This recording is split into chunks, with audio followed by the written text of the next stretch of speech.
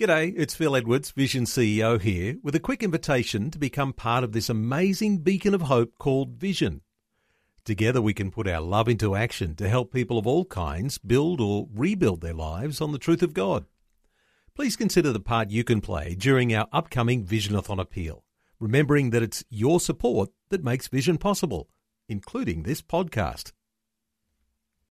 Vision Christian Radio is all about connecting faith to life. From inspiring stories about the struggles we all face, to helping you understand the issues going on in the world, to clear and understandable Bible teaching. All peppered with great Christian music, the latest news, and even a few laughs along the way. You're about to experience just a small part of what we do. For the full experience, tune into a Vision Christian Radio FM or AM station near you. Listen online at visionradio.org.au or download our free app.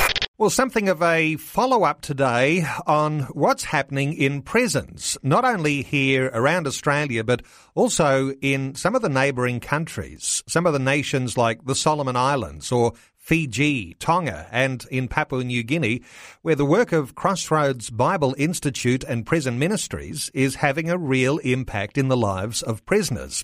We're back today with Ray Hoeksma, who's the Executive Director of Crossroads Bible Institute, talking through some issues today with regard to the providence of God and the fact that some people find their way into prison, and you can't argue that could be anything else other than the hand of God that put them there and put them in line to hear the message of the gospel.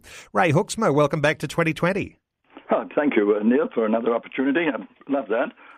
Well, Ray, love talking about the work that you do, Crossroads Bible Institute and Prison Ministries. And last time we were talking, we were discussing the fact that you had more than 1,000 students who were doing Bible study materials that you provide for prisoners, both here in Australia and in some of these neighbouring nations. I wanted to ask you today what you thought about the fact that some prisoners, in fact, realise that they're behind bars for a reason, and it was for their opportunity to connect with the Christian gospel, to meet the Lord Jesus Christ. How does that work in the lives of people? It has come through many of these testimonies that we received. There was this guy called Tony, and just leave it at that, who made a decision to have nothing to do with God and was committed to that decision for the next 20 years. As a 40-year-old, Tony was sent to prison, and although still an atheist, blamed God for his situation. Soon Tony was being invited to the prison chapel services, and after a time went along.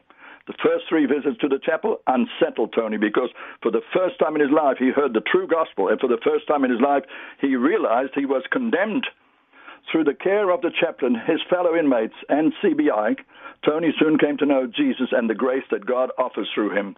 That was 18 months ago. 3 weeks ago, Tony was finally sentenced for his crime, which he owned up to. He is to serve another 12 years in prison. I asked Tony how he handled this severe verdict. Tony said these words: God must want me here for a reason. Well, there's something, isn't there, in the life of a prisoner where you've got time to think about not only your crime, but who you are in the community and who you are in history, who you are in the context of all creation. And it does seem to me that the thoughts of prisoners do go to God and the idea that they can be redeemed, that they can be set free from not only the things that they've done, but also this sort of sinfulness of our sinful nature. It does seem to be something that's fairly common amongst a lot of prisoners, Ray. Yeah, my word. Listen to this. This was this female student, I won't give her a name. This was one of the most emotive talks I've ever heard. Through her tears, she told us how she did terrible things and deserved to be in prison. She turned to me and said these words: "Tell the instructors to persevere in what they do. They have presented Jesus to me, and for the first time in my life, I realized I am loved and forgiven." And in that same jail, there was a 13-year-old, and this is in Bahudi, PNG, and of course, the young mixed with the old, all in the same time.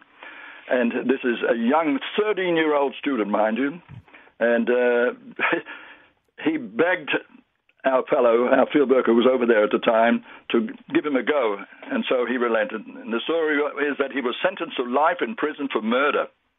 There were circumstances with his crime that were reviewed, and 3 weeks before the graduation ceremony, he was pardoned and released. The young man chose to stay in prison so as to receive his certificate whilst his parents were present. I report that his parents took him home after the ceremony and that he's back in school. He told us in his speech that because of CBI, when he leaves school, he wants to become a pastor. And I would love to give you one more story, Neil, and let me just give that to you. His name is Amir. He was a devout Muslim. Through CBI students, he was introduced to the Bible and the grace of God. Amir started comparing the difference to the Quran and the Bible. He started with CBI to learn the truth, which one was right. He said the instructor's letters answered his questions in the most gracious and loving way. With great courage, he has renounced Islam and now continues to walk boldly with his Savior, Jesus. Wow. Well, it's not unusual. Amazing. It's not unusual, is it, for Christians to have an affinity for people who are in jail?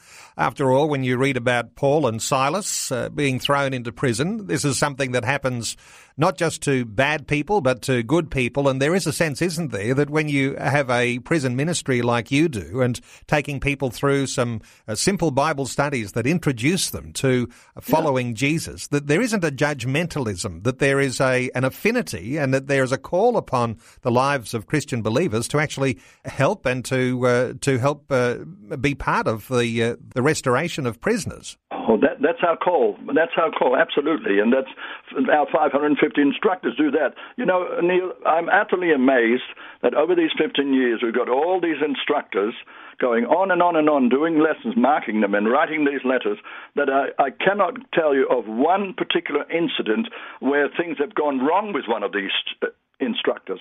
I think that's absolutely amazing. You know, we pray, of course, every week we have our prayer time, and we pray about all of this sort of stuff. And, of course, we're asking God to do something that is His ministry. And we keep on reminding ourselves this is His ministry, and He will bless it. He will provide the funding. He will provide the manpower. What more can we ask for? Well, I reflect on those statistics we were talking about a little earlier. More than 8,000 of these studies that are coming out of prisons around Australia and in those neighbouring nations that we mentioned, the Solomon Islands, Fiji, Tonga and Papua New Guinea. Well, somebody's going to mark those Bible studies. You've got about 550 instructors, about 1,250 students from Australia and those neighbouring island nations. You're always on the lookout for instructors. How hard is it to actually link with you guys and become an instructor and be participants in being able to mark some of these Bible study papers? It's not hard at all. I mean, go to our website or give us a call, and Jack Simpson, who's the office manager, he'd be delighted to receive your call and put you in touch with one of our trainers, and that trainer will come to your home or to someone else's home where a few people are pooled, and in no time at all, you will be an instructor. Obviously, you have a basic need of having a general knowledge of the Bible. Of course, that's obvious. If you're as a good Christian, you will have that basic need and basic knowledge.